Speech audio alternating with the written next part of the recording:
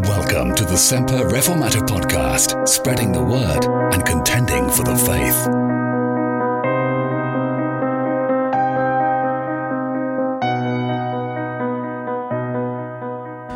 And before we start, a word of caution. Look, there's things I'm going to say tonight and over the next 3 weeks that you're not going to agree with. Okay, let's get that out right away. So we might as well make it absolutely clear. You're entitled to disagree with me. You're not entitled to disagree with me on fundamental matters of the faith, but you're entitled to disagree with me when it comes to minor things and non-essential things, what we call adiaphora, stuff that's non-essentials. I'm going to take a course here that goes against most of the commentaries, the evangelical commentaries on the history of Paul at this point. And if you say to me on the way out through the door, I don't agree with a word you said, I'm going to say, well, that's all right. Just don't fall out with me. See, I like Paul, don't you? I like Paul a lot. I've been reading the book of Acts now intensively for the past 2 years. And I really like Paul. But I want to be absolutely clear, Paul is not Jesus. Paul is not our Saviour. Paul is not the one who came into the world and died on the cross for us. And remember that when we deal with the person of Christ in the Scriptures, we're dealing with God's perfect, spotless, sinless Son. We're talking about the Saviour of the world, the one who perfectly fulfilled the law in every respect. The one Peter could say about when he wrote, Christ also suffered for us, leaving us an example that we should follow his steps, who did no sin. Neither was guile found in his mouth. Now look, we can never say that about Paul. No matter how much we might admire him, Paul was a sinner like us. In fact, Paul himself will say to you that he was, and he said it in his time, he is the chief of sinners. He said in 1 Timothy 1:15, this is a faithful saying and worthy of all acceptation, that Christ Jesus came into the world to save sinners, of whom I am the chief. So this week, and God willing next week, we're going to look at a character flaw in Paul and ask ourselves, is he, through his own personality, deliberately disobeying God's will? And let's be clear. How you discover the will of God for your life is often very difficult, isn't it? I'm not much into experientialism. I'm not an advocate of the pin drop method or a promise box Christianity. But when it comes to life decisions, even the very smallest ones, you will want to pray about them and you will want to seek the will of God. The verse that we finished on said, the will of the Lord be done. It always will be done. Let me illustrate that. Our brother Raymond isn't with us this evening, so I can talk about him in his absence. Raymond, back in the springtime, invited me to attend an anti-abortion rally in Lurgan. There's nothing special about that, you know. He invites everybody to attend those things. And he invited me to say a few words at it. And he'd invited me before, and I'd been unable to attend. So I agreed to go along here in this very place one Lord's Day evening. And then I regretted it. Not that I didn't want to go, but I'm just not good in unfamiliar situations. I mean, I'm the person who went to a denominational assembly where I knew virtually everybody there in Newtownards, and I got into the church and I looked in through the door. I was standing in the foyer, that bit I was talking about a minute ago, and I looked in through the door into the full church of people sitting. and I stood in the foyer for 15 minutes trying to persuade myself to go in before I finally gave up and went home. So after Raymond asked me to go to Lurgan, the week went by, and I became more and more apprehensive until Friday, when actively in my own mind I was looking for good excuses not to go, and the devil gave me one. I took quite sick that evening, probably with worry.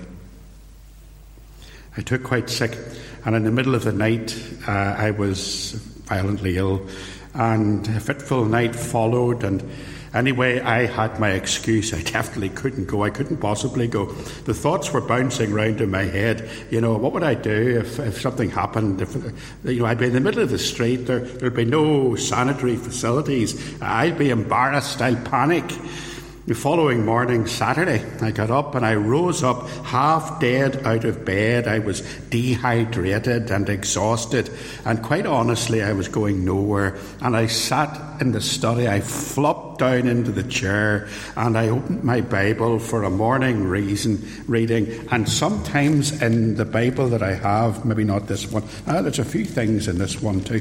There's wee bits of stuff in Bibles, you know how it is, little cards and things from years ago.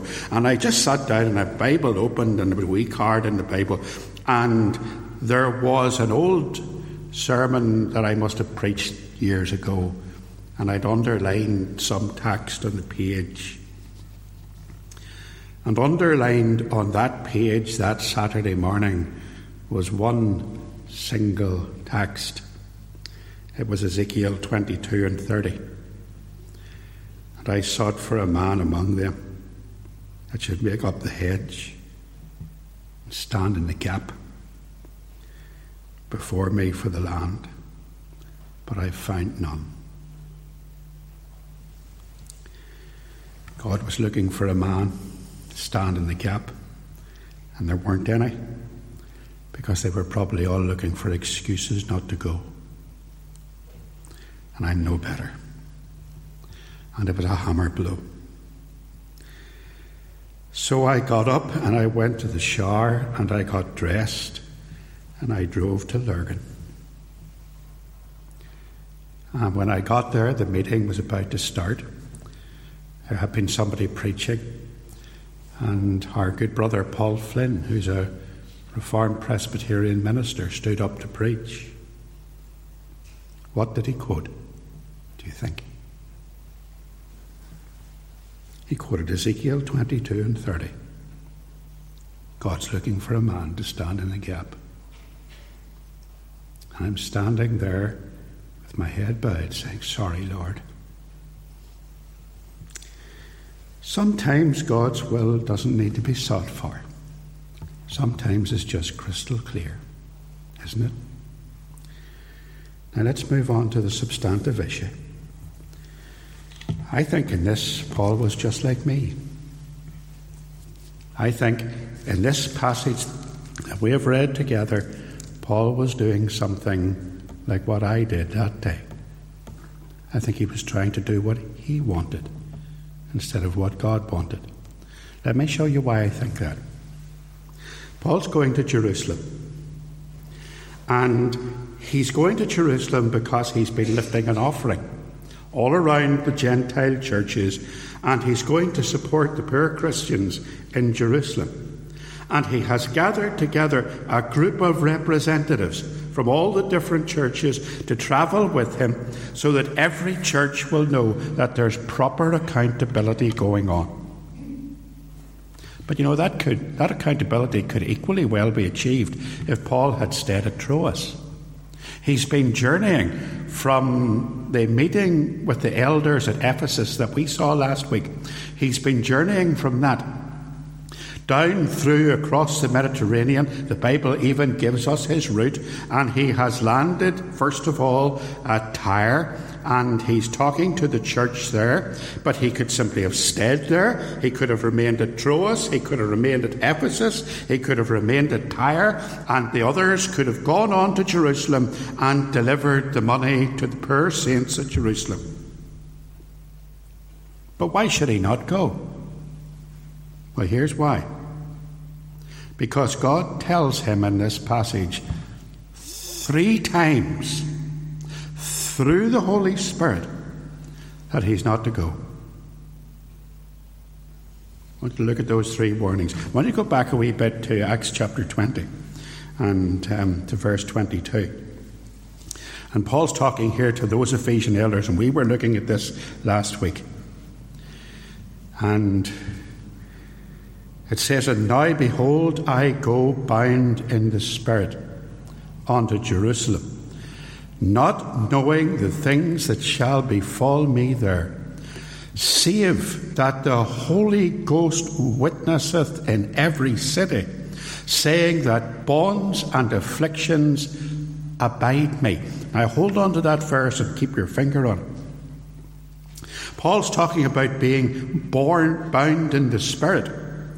But was that a reference to the Holy Spirit or to his own rebellious spirit? In verse 22, the word spirit there is simply in lowercase letters.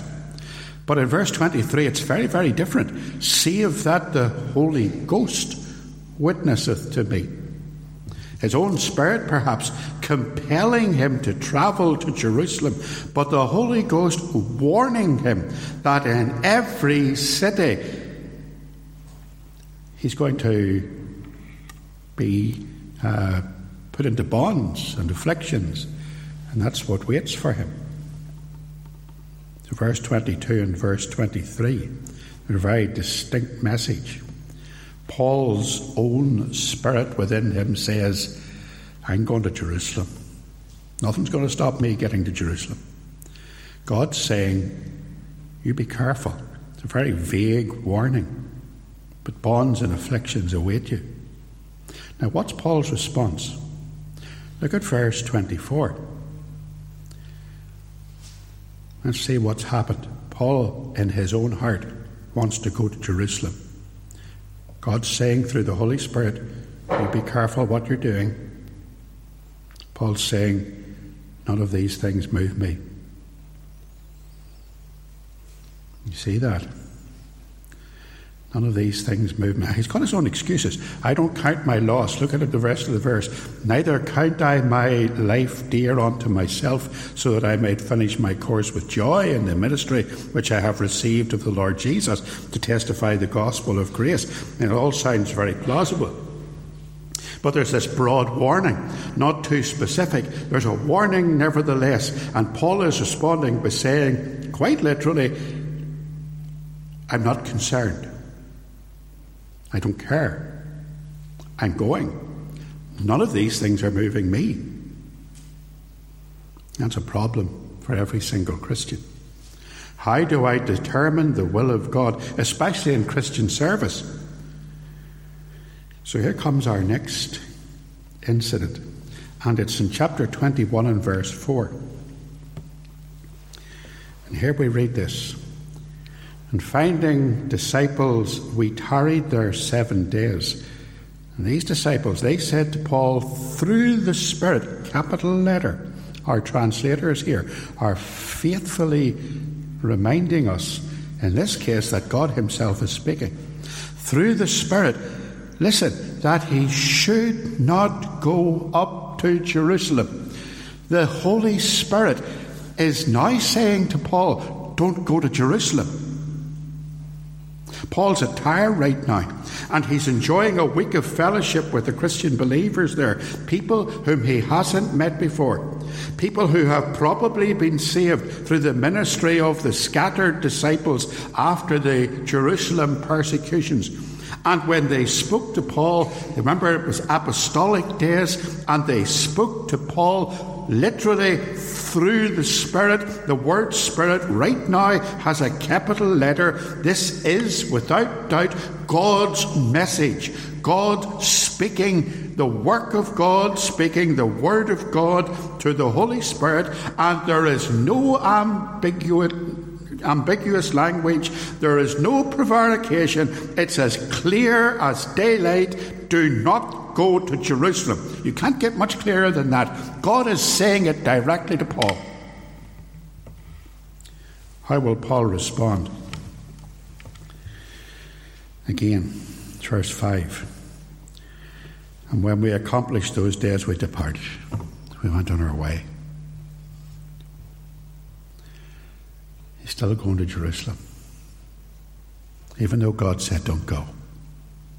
Now, to be fair, there's commentators here, I'm going to say maybe the vast majority of evangelical commentators here, who will say that these disciples were simply telling Paul what he already knew and what the Holy Spirit had previously witnessed, that there would be trouble ahead, and that they were just speaking out of concern for Paul. So in other words, what they're really saying is, this isn't God speaking at all. This is just us being concerned for you in the Lord. One commentary actually states, clearly the disciples felt prompted by the Holy Spirit to tell Paul not to go to Jerusalem. But that's not what the Bible says. The Bible doesn't say that the Holy Spirit was prompting them to tell Paul. The Holy Spirit is speaking to Paul through these people with a specific message. This commentator goes on, but a question remains as to whether the Spirit was actually forbidding Paul to go or only preparing him for what he would have to suffer in Jerusalem.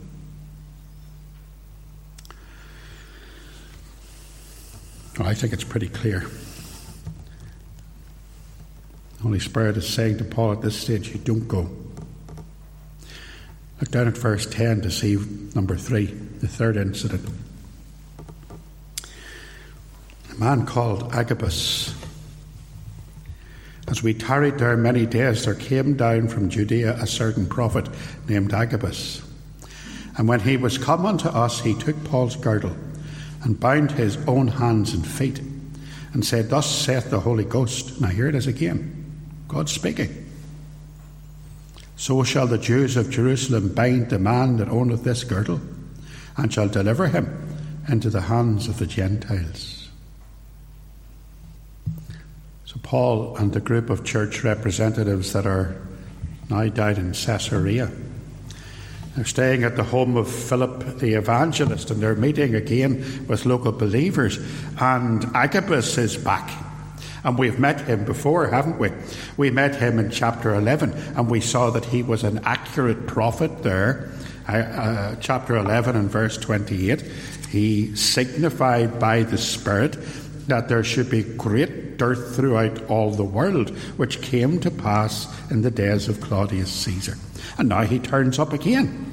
He's turned up in Tyre, presumably directed there by the Holy Spirit himself, and the message can't be clearer. It's just that Paul's not listening.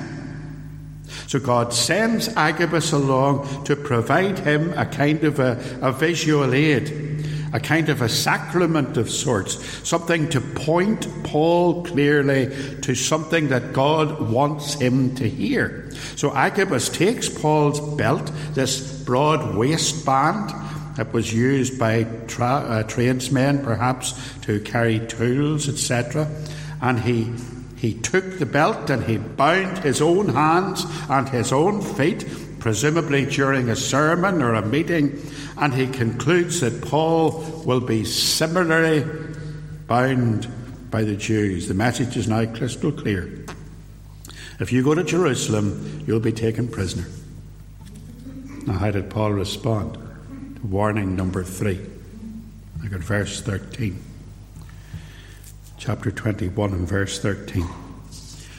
And when we heard these things, both we and they of that place besought him not to go up to Jerusalem. Then Paul answered, What do you mean? What mean ye to weep and to break mine heart? For I am ready not to be bound only, but also to die at Jerusalem for the name of the Lord Jesus. And when he would not be persuaded, we ceased, saying, The will of the Lord be done. I wonder, have you noticed the growing intensity of the messages? Every time God speaks to Paul through the Holy Spirit's witness about this matter of travelling to Jerusalem, It gets stronger from a general, vague warning in chapter 20 to a direct command not to go, to a vivid illustration of the consequences of the disobedience that he'll take. The warning gets clearer and clearer and clearer, and still Paul ignores it. And there may even be a fourth and final warning in chapter 22 and verse 17, where it says, "And it came to pass that when I was come again to Jerusalem, even when I prayed in the temple, I was in a trance, and I saw him saying to me, 'Make haste and get thee quickly out of Jerusalem.'" Paul is talking about his conversion, of course, at this stage. We'll come to that at a later time. But James Montgomery Boyce thinks it is highly likely that this verse itself is a reference to this incident, to an incident that occurred during this final visit. And if so, then Paul is, even at the last minute, being warned to flee. But that's only a possibility. I'm not building anything upon it. Now, we've got three certainties. We've got the warning at the meeting with the men of Ephesus, a vague warning. We've got the incident that happened in Tyre, where the Holy Spirit directly said to Paul, "Do not go to Jerusalem." And we have got the incident at Caesarea, where the consequences of going to Jerusalem and disobeying what the Holy Spirit has said were explained to Paul. Paul is not perfect, and he's not listening to what God is saying to him, and he's determined to do exactly what he wants. How could we find a clear illustration of this today? Well, there are plenty of people in God's church, in the visible church anyway, who are just doing what they want because they want to do it. They're not listening to God's word. They like doing what pleases them, what pleases the flesh. I wonder how many, to take an extreme example, I wonder how many women are standing preaching in pulpits right now or this morning, pretending that God has called them to the ministry of word and sacrament in his church, preaching and ruling in the visible church, and doing it because they feel that they have received a call to the ministry. They haven't. No, they haven't. God's word can't be clearer than that issue. But you see, they want it. And they want it really badly. And so they mould the will of God into their own sinful desires.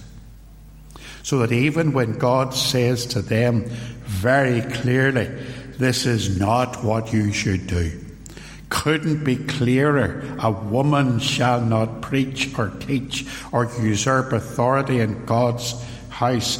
And they say, "I know that God said that, but I feel in my spirit that God is calling me." Now that's an extreme example.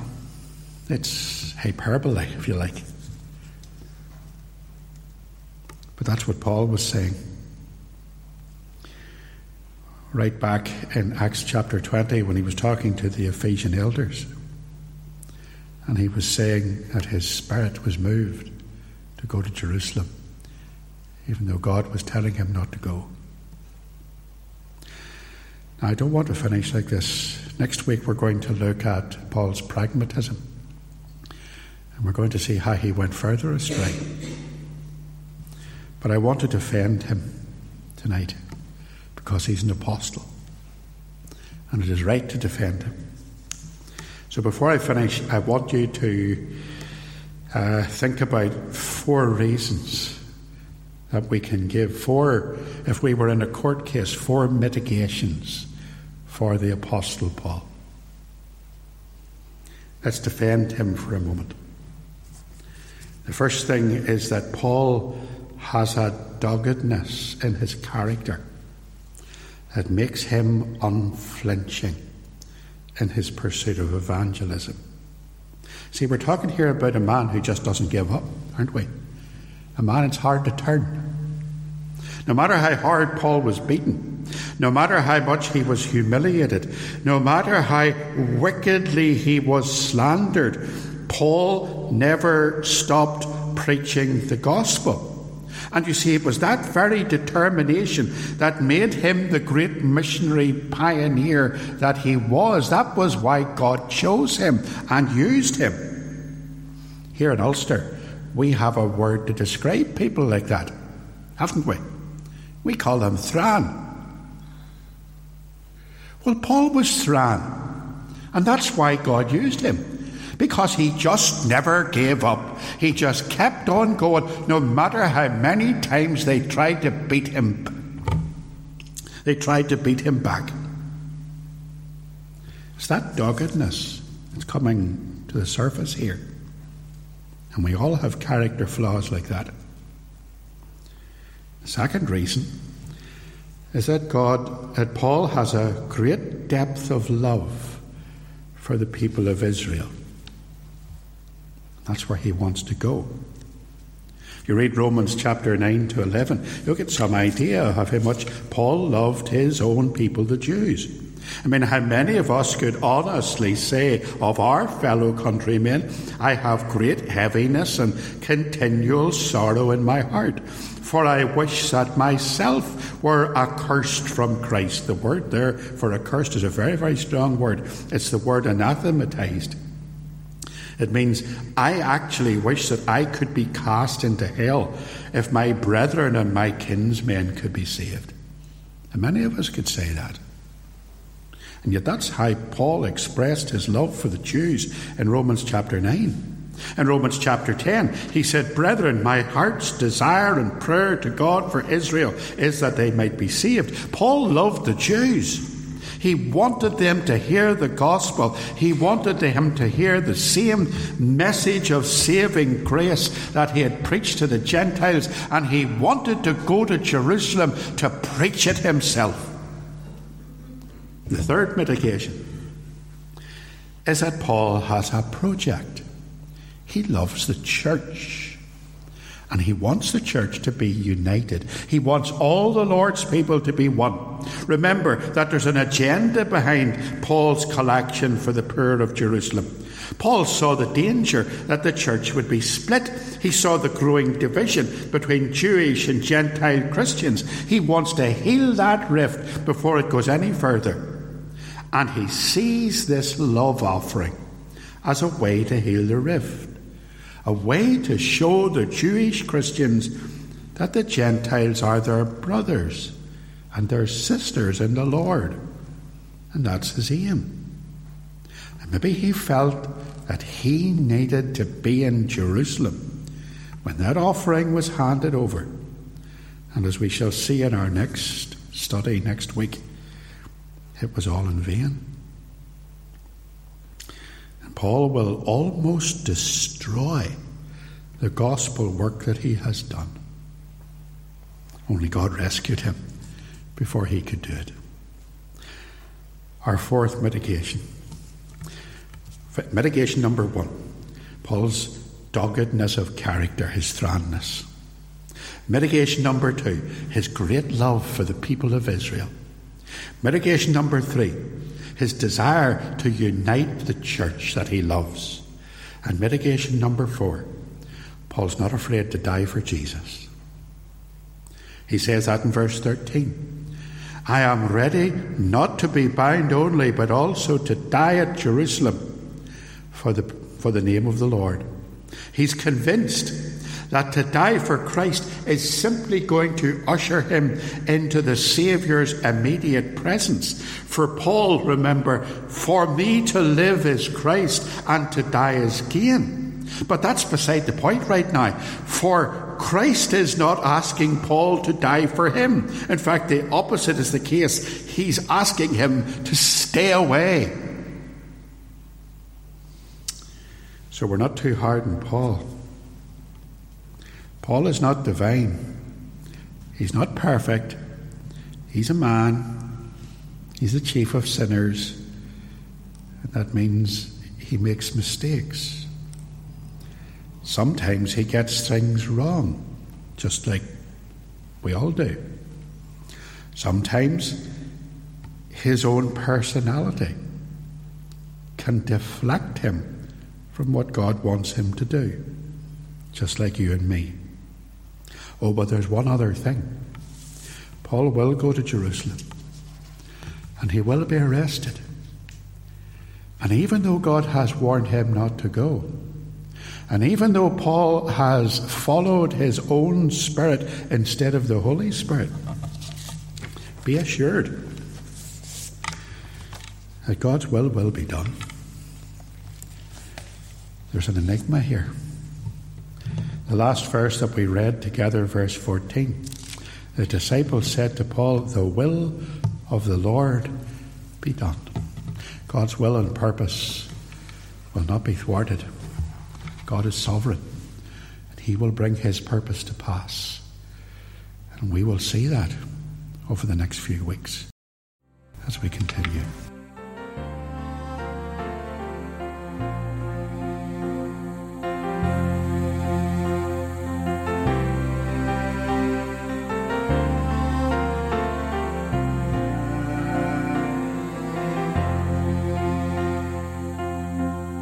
Thank you for listening. If you've enjoyed this episode of the podcast, please help to make it better known by opening the podcast app on your phone or mobile device. Then, search for the Semper Reformata podcast. Subscribe and give it a 5-star rating. See you next time.